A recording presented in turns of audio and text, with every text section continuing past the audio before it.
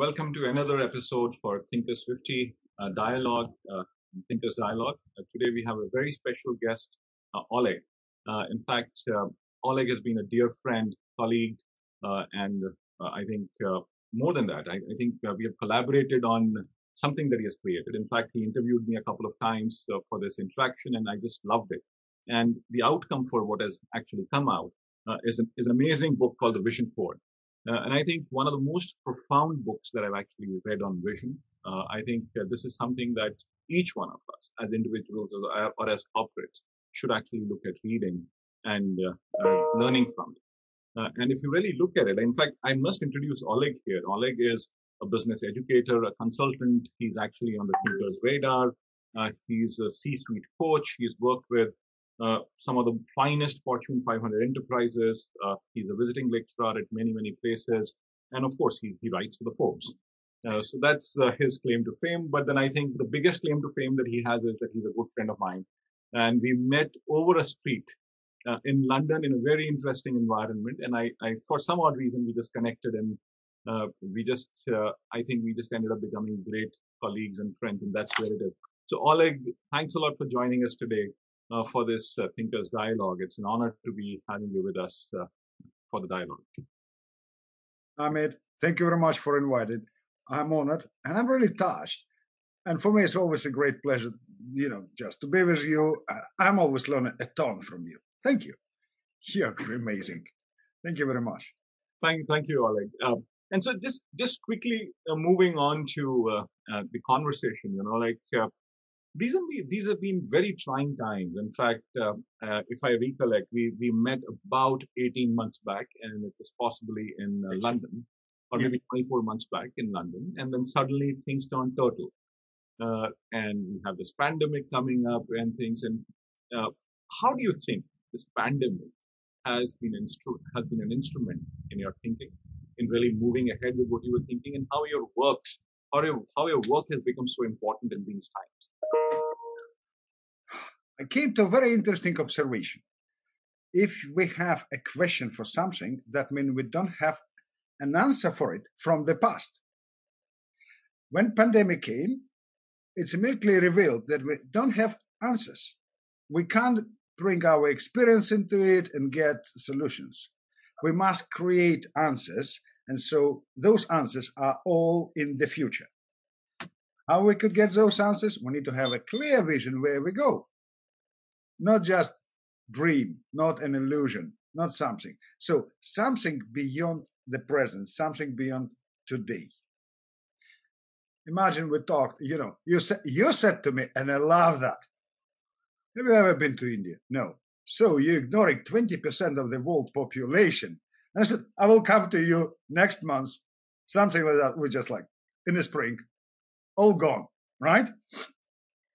So it's still about how we create that solution to be together. Now we got that solution. We talk virtually now, and we're still together on the phone and WhatsApp, We're creating the answer by looking into the future. And that is most important. As a leader, I must lead people into the future. I'm not about chasing them for the past. So, Oleg, this is fascinating. So it's about creating the future and things. And where do you think the future is for the human race? In fact, we'll come to the corporate discussion as we go along. But then, what is your view on the future for the human race given this pandemic? Because there has to be the vision, and this pandemic has taught us a lot of things from my point of view, and I'm sure you have your own view as to how it has taught you things.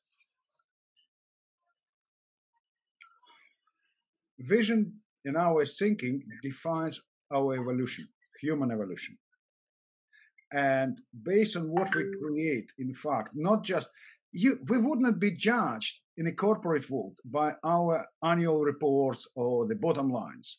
We will be judged by achievements that will pass as a legacy to the next generation, rather people working in those corporations, or our kids, if we talk about our personal life. We will be judged on those visions achieved. So, you see, we are all very good saying we are problem solvers. Problems as mosquitoes.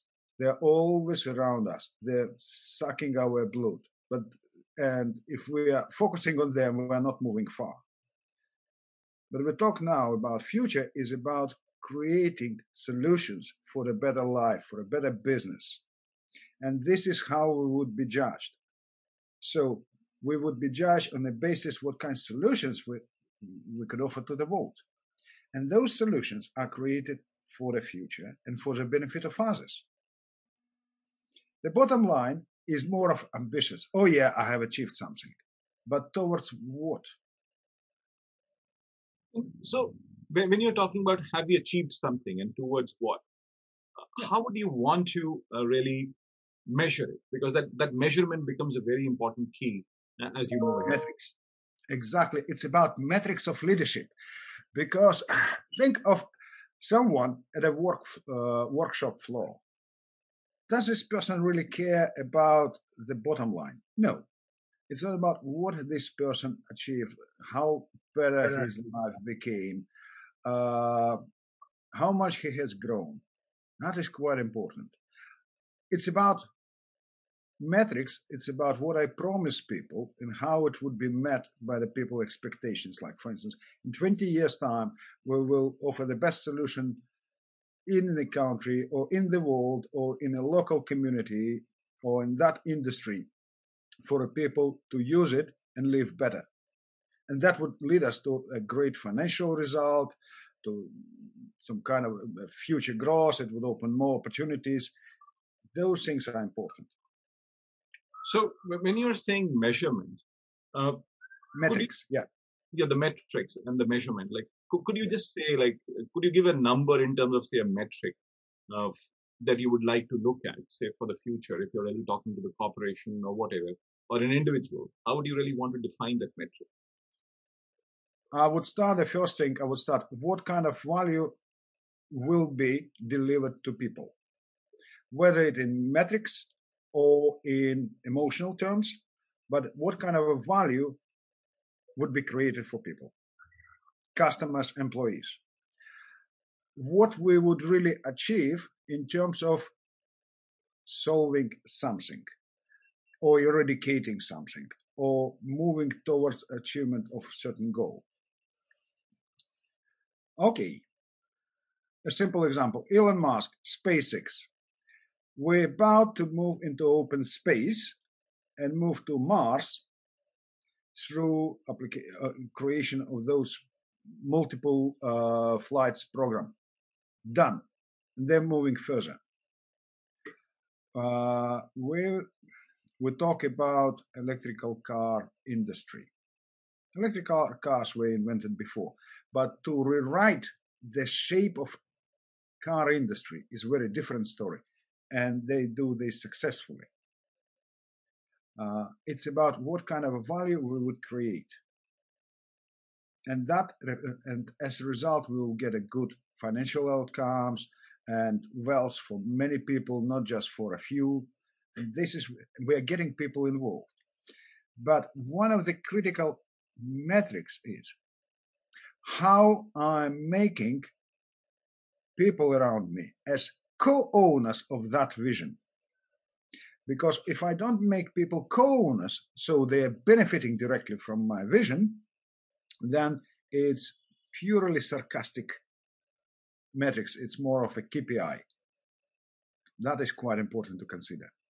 Vision is about making us the co-owners, co-authors of it. Mm-hmm. So that's fascinating. So when you're saying we're making co-owners of things that we want to achieve, there are two sets of people that we're really looking at. One is, of course, there is an enterprise view of how that metric has to be looked at or how the vision has to be looked at. But how would you want to really talk about an individual here itself? Like, in fact, I would like to invoke Clayton Christensen here, because he said, like, the biggest thing is how to measure what you're doing. So how do you really want to look at the individual? I would offer you very simple. I know a fantastic person. He is chairman for Institute for Competitiveness of India, Amit Kapoor. Brilliant mind, excellent. And he got a great vision how to empower India in geopolitical, geoeconomical terms. Everything he does affects organizations, individuals, society, all affected. So that all at all levels people could benefit from it. It's one thing. It's a simple example that works directly in this sense. But think for a moment. If we creating something really meaningful doing our businesses as organizations, we're becoming better as people, and so it has impact on our families, how we act. Because you think already beyond yourself. You think beyond your immediate needs. You think about others. Because vision is about creating value for others. Your vision comes when your conscious awareness of a problem you want to solve for the benefit of others reaches its peak. That's exactly the same formula for your in personal level. If I don't see my partner, my wife, in my vision, it's not a vision. It's more of a social exchange. But if I create value for my wife, she creates for me, we together, we grow together, and we're achieving our family vision. Mm-hmm. It's for people. So that's fascinating, Oleg. You've deeply embarrassed me with your answer. In fact, I'm you do great, and I learn a ton from you. Thank you. Thank you. And just digging deeper into this, so you made a very important point in your book, and that is that making the unconscious conscious. So, what do you really mean here? Like, do you think what you're trying to say is that vision is typically there in the minds of people? They're just not able to articulate, or what is it that you're really saying? And how do we really help people process it and move forward with it? We often assume that vision is some kind of a statement, which we just think, oh, we want to have it nice. It's not about, I want to make everyone happy on that planet. It doesn't work. Vision is very pragmatic. It's very practical. It's very structured. It's a beautiful, incredibly beautiful way of thinking that turns into reality.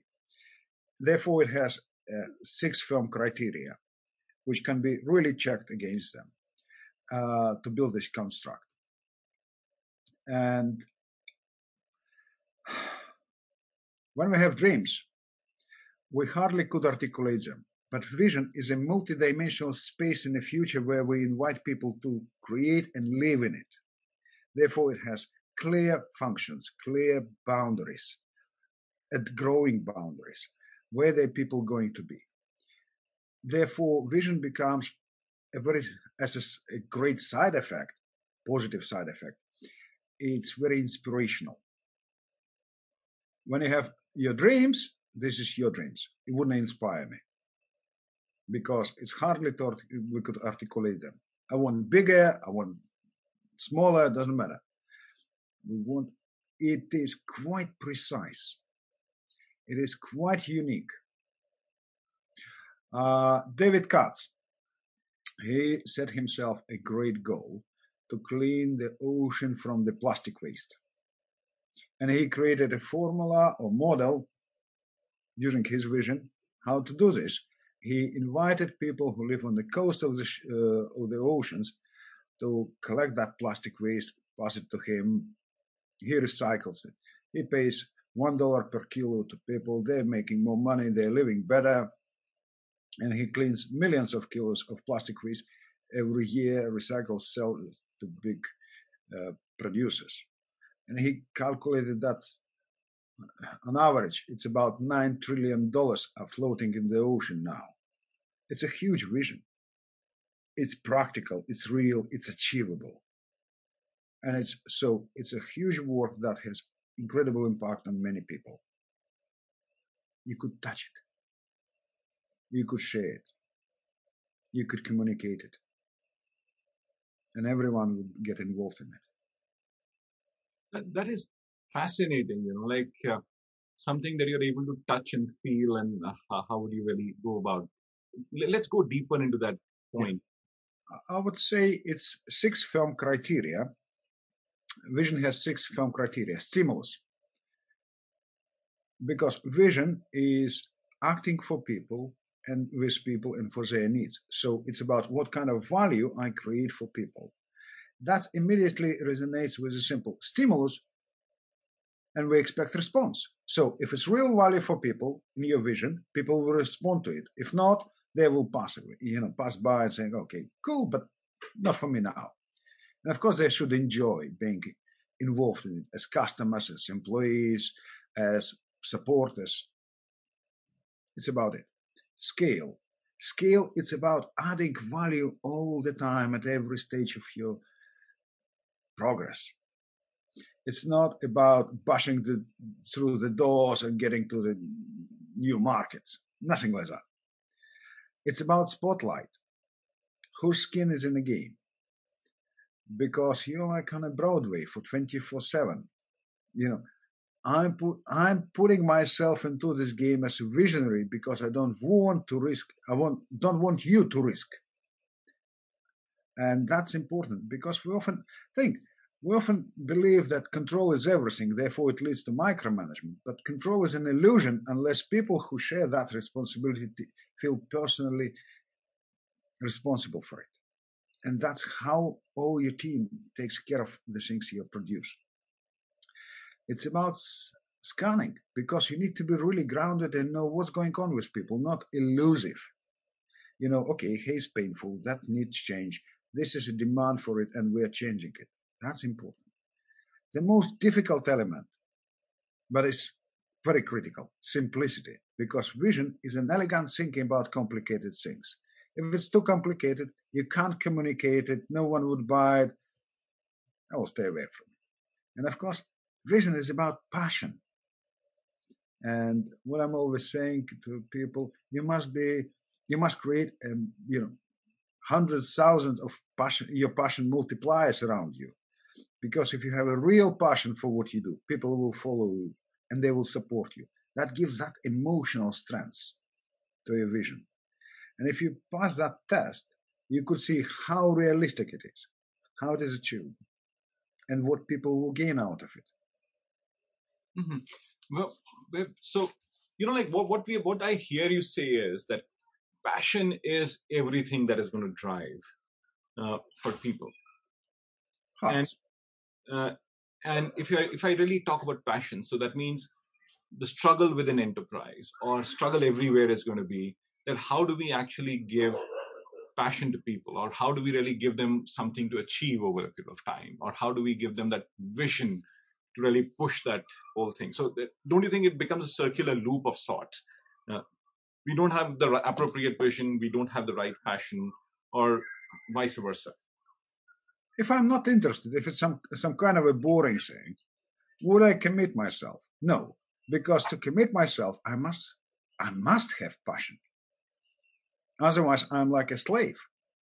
I'm just working from 8 to 5 or overtime, but I'm not committed. I don't have passion for it. My heart is not on the fire for it. Therefore, my engagement would be next to nothing. I'm present formally, but I'm not productive. I'm not revealing the best of me. I'm not sharing my potential. And so, Oleg, you make a very important assertion in your book, and that is about what you call as anti-visionary force, if I might say. And you make a very important point that one of the anti-visionary forces is detachment from reality. So what you really, as I understand it, is what you're really saying is that we have to understand our environment right and then environment well. If we don't do it, then things are just not going to play the right way or things. And how beyond that, what are the other negativity or negative elements that you feel can actually stall us as people, as individuals, as enterprises, as governments, as we go along? Negativity is probably the greatest killer of vision. You can't talk to the future, to a positive future, or create a positive future being negative or using a negative language. You must be positive. Yes, what we know the easiest thing to sell is fair. You could say, tomorrow it would be horrible. And people say, yeah, it will be horrible. You will pay more. It will be even worse. No, you must be really positive. But we're not living in an ideal environment, a human society where people are supportive, very supportive. No, we often hear from others, oh, it wouldn't work, it doesn't work, some kind of a negative things. People prefer to talk about problems rather than solutions, and they're adding even more dark colors in the conversations. And that sets even more fears in the minds of leaders, entrepreneurs, individuals. And therefore, negativity is something that would not help you to create. No one created anything beautiful with a negative mode of thinking. Imagine Da Vinci being sad, just like disappointed and creating a beautiful masterpieces. No, it's very different. It's one thing.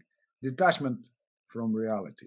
If I don't understand the people's needs, if I don't feel that, if I don't have it at the tips of my fingers, real things, it's not reality.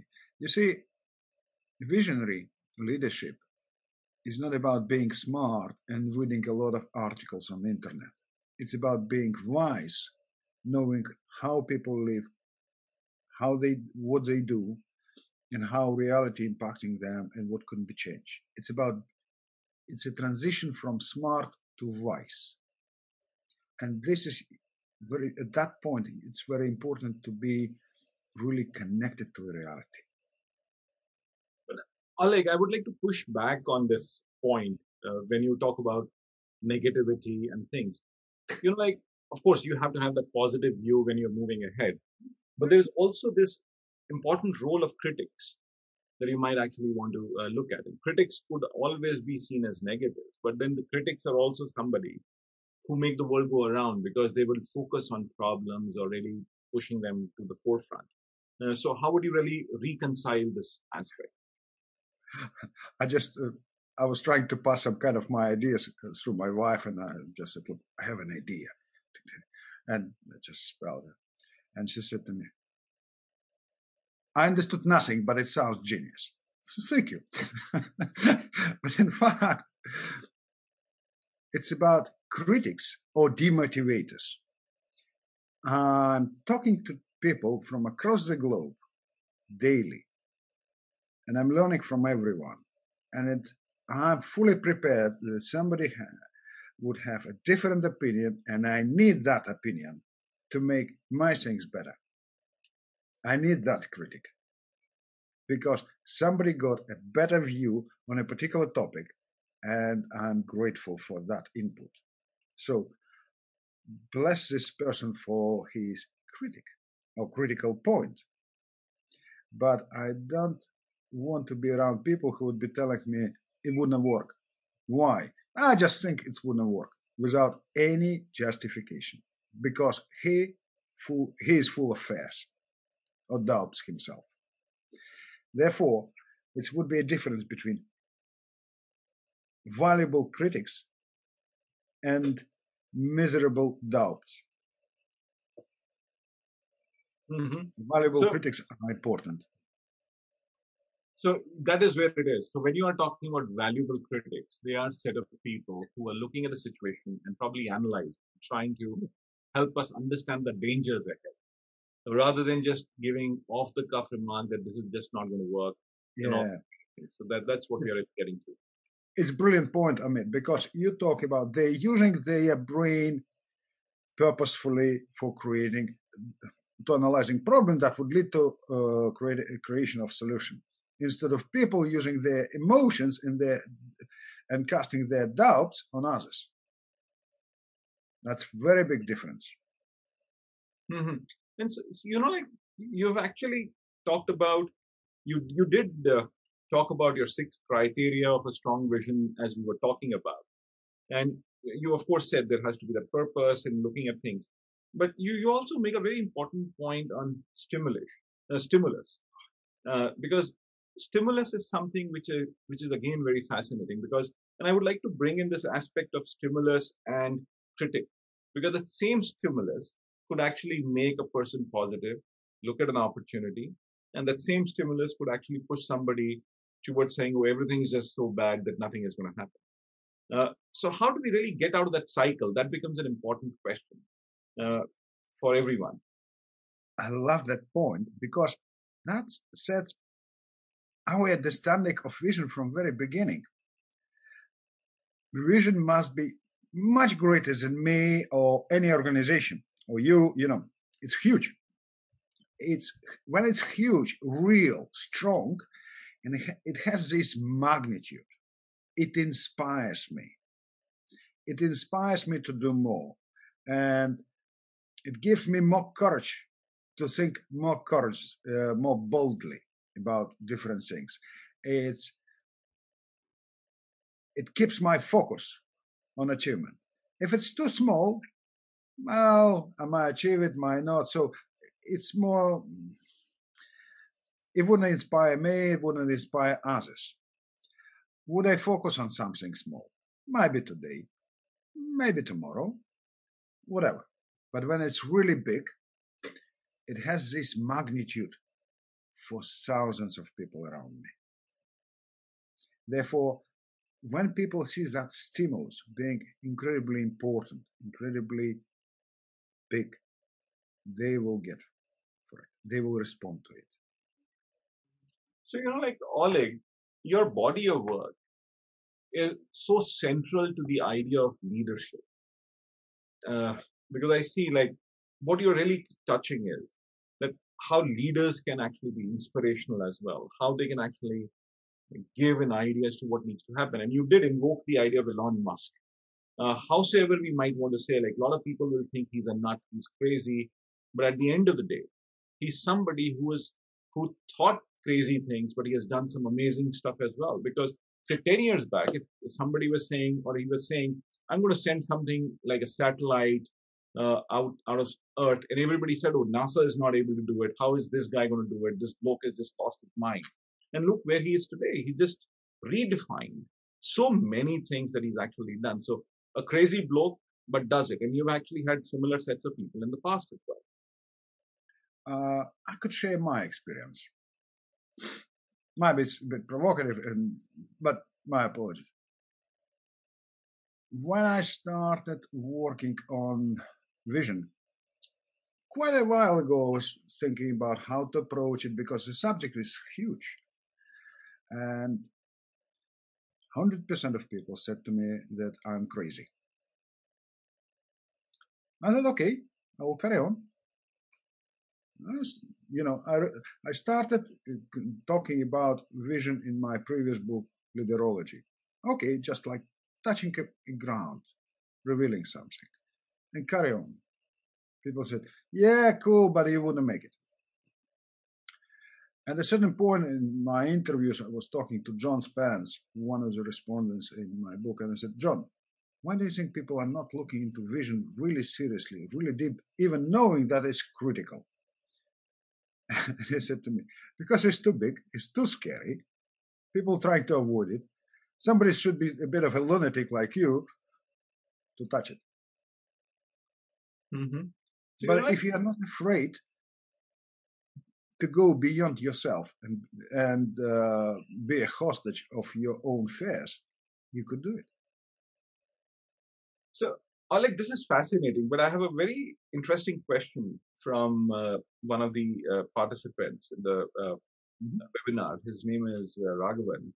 And he says, like, a very important point, and I think we need to delve into this. And the point is, lofty visions probably don't inspire because they might not be achievable or they're not achievable. And of course, vision needs to be aligned with capabilities. So you could have an exotic vision and whatever, but then we have the capability. And then the question is, if it is not achievable, is it going to inspire people or not? How do you really bring that semblance of reality? Oh, yeah. You see, I was brought up in the Soviet Union, and all of us were just being brainwashed with the promises of some kind of a future great life in 100 years' time. So in a time where I wouldn't live. you know. And I don't believe in vision, which I can't feel a result or get some kind of a value. Vision must bring value to people at every stage of its development. It's nothing of a promise, okay, in 200 years' time we will be better. No. What we could achieve in the real terms, in the real time, in the real senses. That is quite important. People should not suffer while they're achieving that vision. They should enjoy it. They should enjoy producing it, executing it, and so they should get some kind of a value. Maybe not the final value as they're progressing towards the achievement of that level of vision, but it's quite important for people to get fruits of it, out of it, in very, very nearest future. Otherwise, they wouldn't be inspired. They wouldn't believe in it. So, like Oleg, I would like to take your point to the idea of nations. Because when you really talk about nations, because of course there are 3 steps at which we are talking about vision, and vision will operate at the national level, it'll have enterprises, it'll have individuals, and everything will eventually get juxtaposed to each other because we are all moving ahead. But visions for nations can always have a very long-term view and a long-term scale. So how do we reconcile this to your point as well? Because sometimes we can have a very lofty view to what we want to be as a country. It might not happen in our lifetimes, or it might not happen in a couple of generations as well, but maybe it is achievable as we actually go along. In fact, look at countries such as United Arab Emirates. They're progressing very well. I looked at their centennial strategic plan. It is amazing. Yes, 50 years horizon, and they're already on it. It already brings great value. Saudi Arabia, Singapore. So it's quite a few countries, nations, which are really moving forward with their visions, and they inspire their citizens. Because they're fairly precise or fairly clear what they're trying to achieve. And what's important, when we talk about nations, we should talk about successions between generations. We will be judged by the next generation in a way what we have achieved in our life and what we have passed to them. And that would secure succession and the growth to that final or grand vision. But it should be visible now, and it should be realistic. It's not just some kind of a irresponsible promise of a country leader that we would live better. Better is not measurable. No metrics in it. Where we're going to be, what we would achieve, what we will pass to the next generation is quite important. Otherwise, it's a murky promise. The difficulty with politicians that they are very good at promises, but they are not accepting responsibility for their promises. A real vision is about responsibility. That's beautifully said. So real vision is about keeping your promises. It's about responsibility as we actually move ahead. But you also said something very interesting, and that was about wisdom. So, because when you talk about wisdom, and you did say that in one of your previous answers as well, but trying to get deeper into that whole idea of wisdom, because wisdom is something which is not coming through either reading, it is through experiences, it is looking at the larger worldview. So how do you really look at that whole idea of wisdom, and how do you think we can integrate it within our society, our enterprises and things? And possibly wisdom is also not a function of age, because a lot of times we actually put that age is defining wisdom in a person or whatever. So age deserves pension. Wisdom deserves respect. And you could be wise at a younger age, not still entitled for a pension. Mm-hmm. when we talk about wisdom, we talk about knowing people needs and how can be created. It's about connecting seemingly unconnectable dots.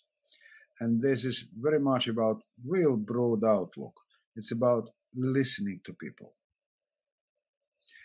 If on different workshops I'm asking people to run a simple exercise, listen to their partners in their little groups, and most cases we have difficulty listening. We don't listen. You can't be wise if you don't listen to people. That's about age, when people just talk, talk, talk. But I can't become wise if I don't know about people, if I don't know about their life, if I don't know about facts, if I know about what kind of consequences could appear.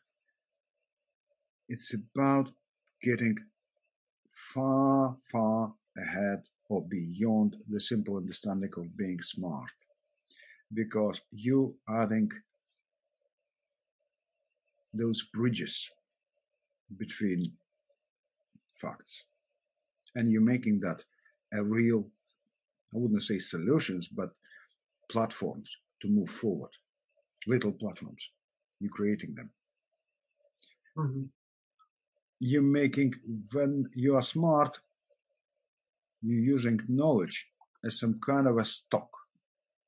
When you are wise, you're using knowledge as a tool. Nice. And just curiously, how would you really want to bring the idea of uncertainty to this whole dimension? I love it. I love it.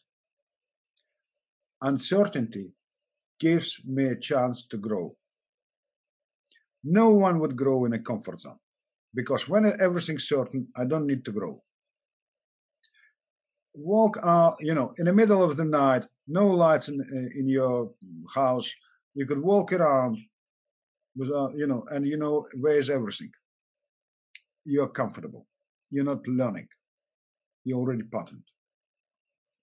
But if we talk about creating the future, where is everything unclear, the only thing you have, which is certain, is your vision, because you know how to create your past. Comfort is about, what I'm stating is, life is not a place we live, but a path we take. When we live in one place, it's about comfort. We are very comfortable, that's it. We are not growing. We are sucked like by the swarm into that comfort, and it restricts us.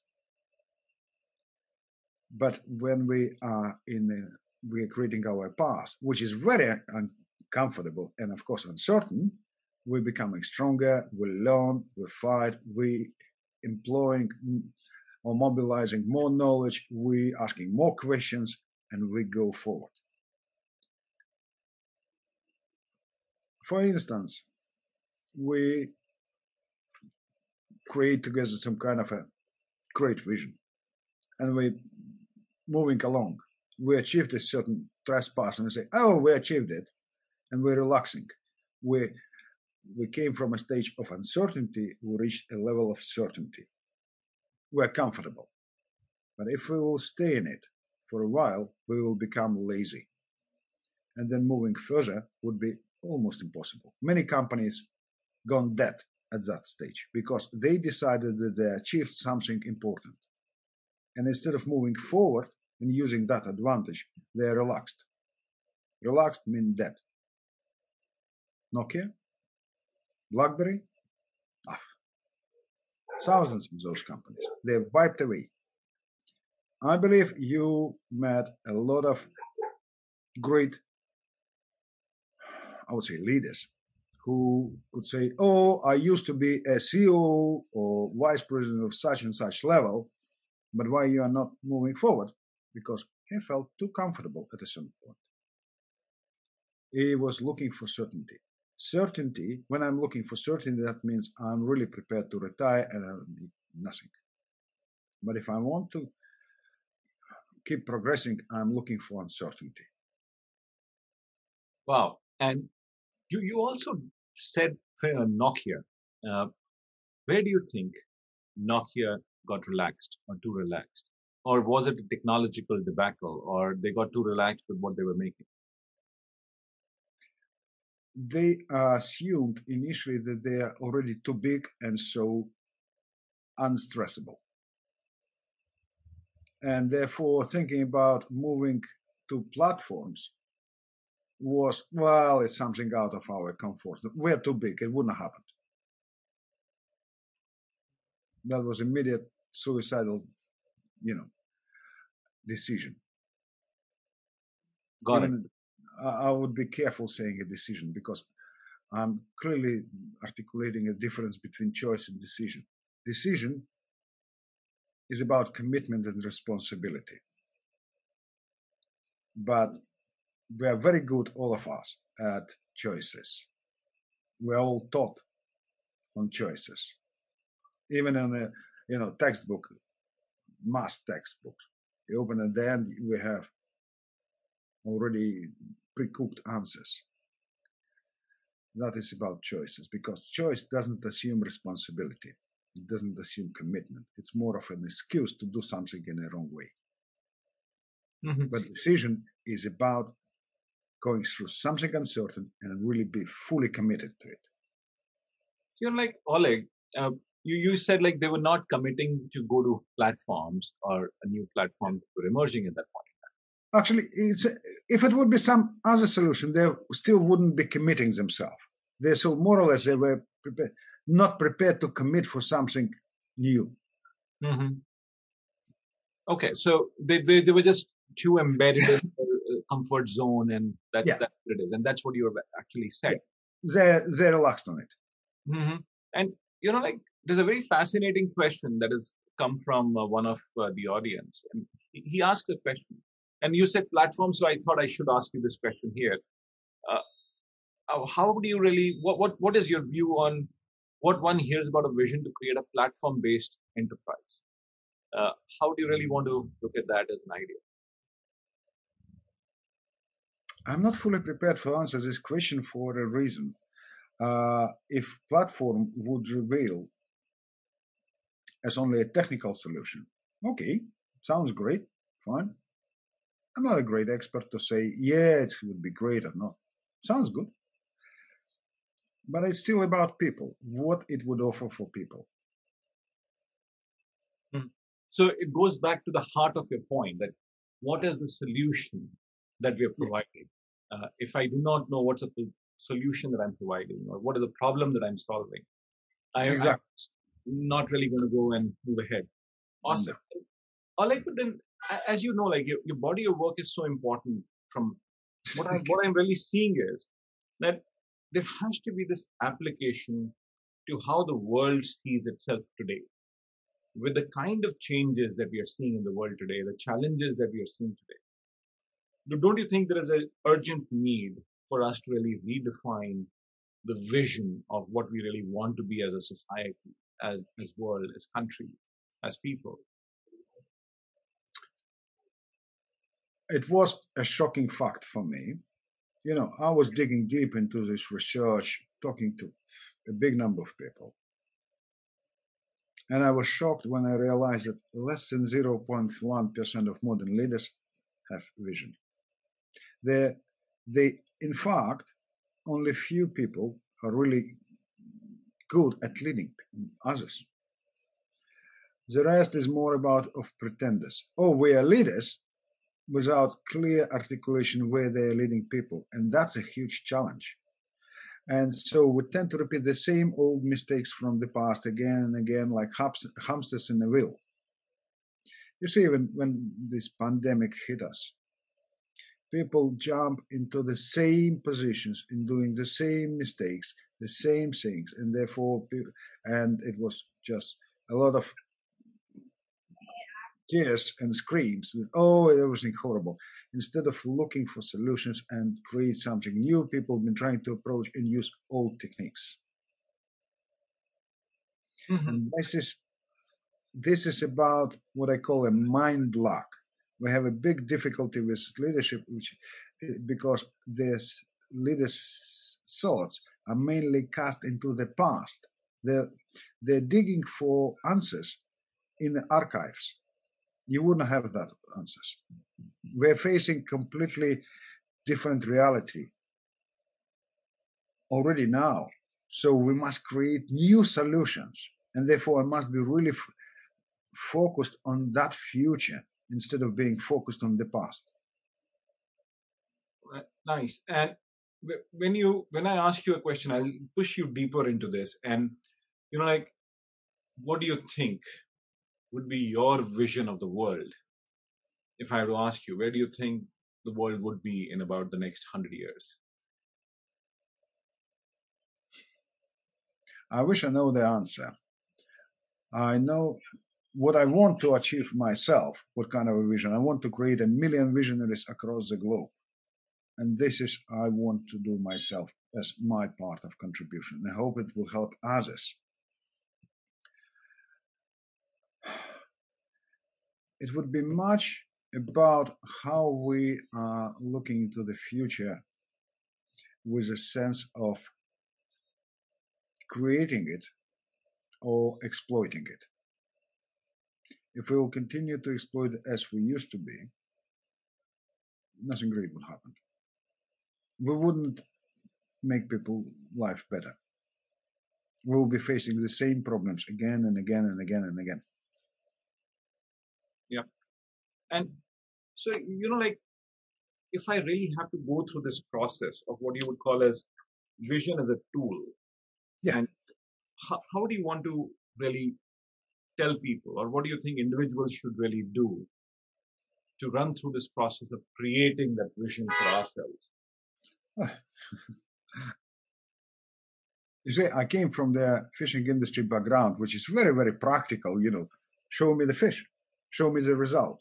And my aim was to not just to talk about vision, which is important, but my aim was to come up with a practical tool. And I came with it. It's called Caviar. And it's applicable as for corporations and so for individuals as well. It's about, clarity of creation. How you're conscious about what you want to create. It's about ability, because you must grow, otherwise your vision wouldn't grow if you wouldn't grow. It's about viability, so how practical, how pragmatic is your vision. It's about influence, how you would make others, not just talking to them, but how you would make them the co-owners of that vision. And it's about acting, of course, or execution, because it's not about pleasing people or looking for consensus, it's about leading them.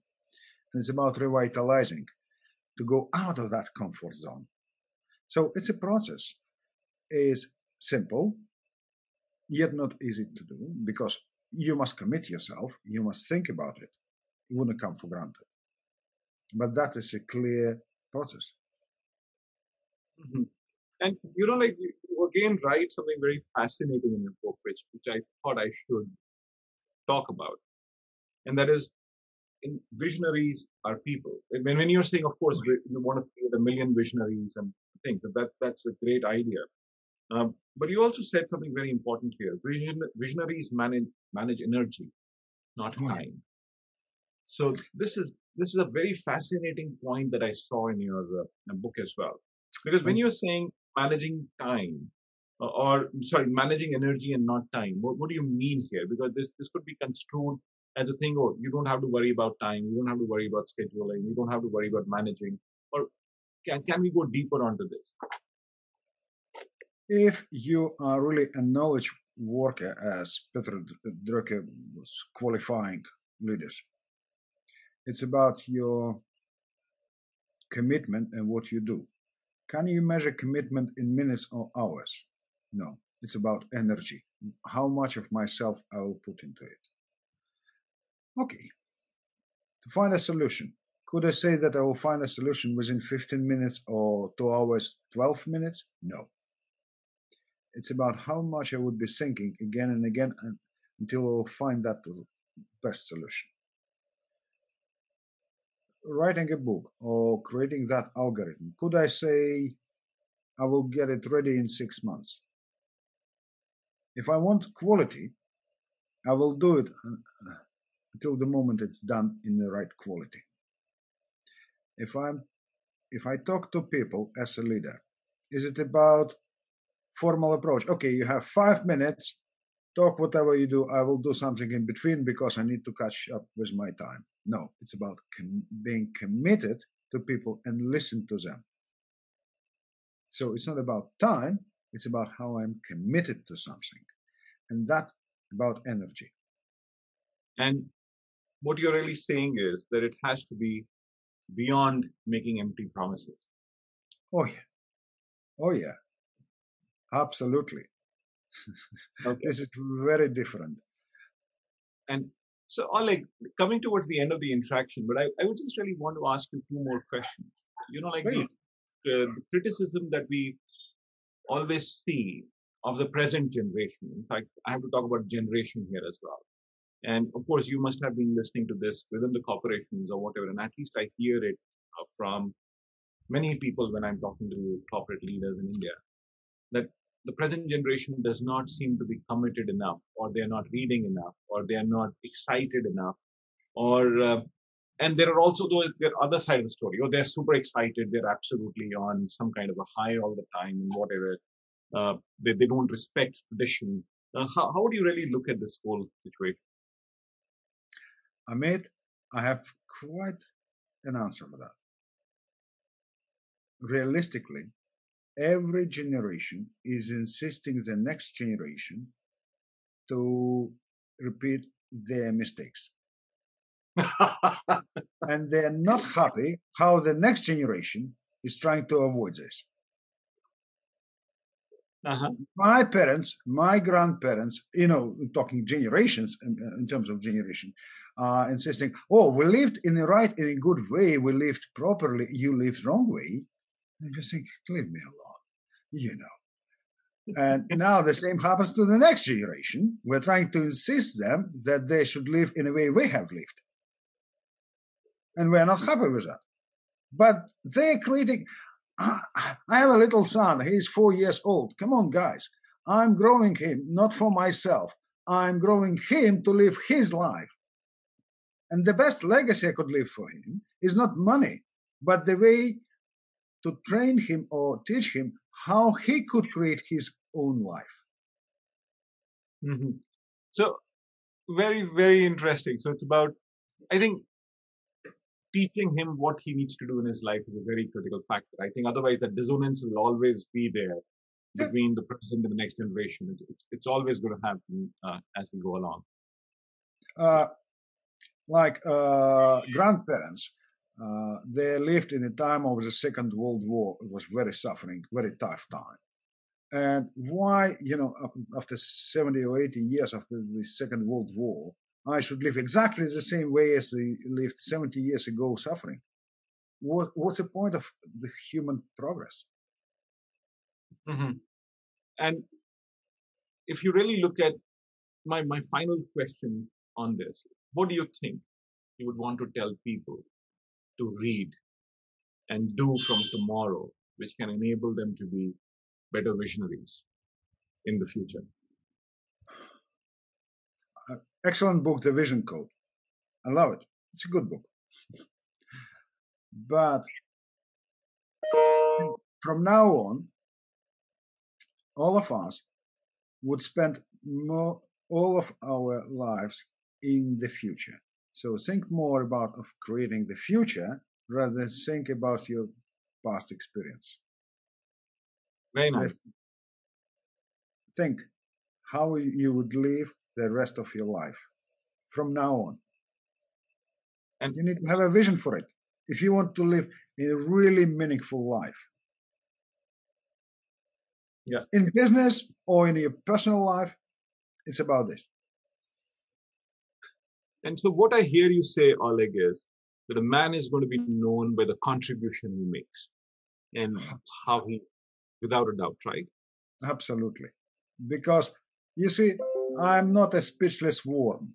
I'm a human who's supposed to bring some kind of positive value to this world, to others. And this is for what I would be remembered. this is something, this would be the metrics of my life. Mm-hmm. Very nice. And, of course, as we come to the close of the conversation, I must tell everybody in the audience that the book that Oleg has written is called The Vision Code: How to Create and Execute a Compelling Vision for Your Business. Of course, we dwelled into very many interesting ideas, from countries to enterprises to people. But of course, the foreword has been written by one of my dear friends again, Marshall Goldsmith. And I think just a fascinating book. And I would really suggest, or I would really request each one of you to really read this, to really get huge sets of views on what to do and how to do it. But Oleg, I can't let you go without answering one last question. Okay. Your specific suggestions for me. What do you think I should be doing to really move to the next orbit if I want to? It's like a soldier telling to a general what to do. Okay, good advice.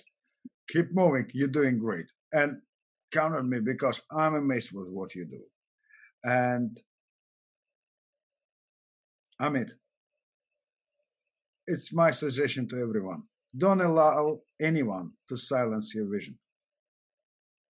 That's the thing. That's very nice. So keep on the pace, keep on the focus, and move ahead. And the world is going to be yours. That's what the suggestion is. Oleg, this has just been such a fascinating discussion. We have talked for an hour, and I think it's just the time just flew. I'm sure we can talk for many more hours on this, and I look forward to more conversations with you as we go along. And I'm so sorry for this technical glitch today. My video just stopped working. So apologies on that. But I think it's just a fascinating conversation. Thanks a lot. I'll look forward to meeting all of you in the audience, and invite everybody to join for the next episode on Wednesday with Mark Kramer. But in the meanwhile, Oleg, thanks a lot. It was just a privilege to have you with us. Thank you. Amit, thank you very much. Thanks a lot. Bye-bye.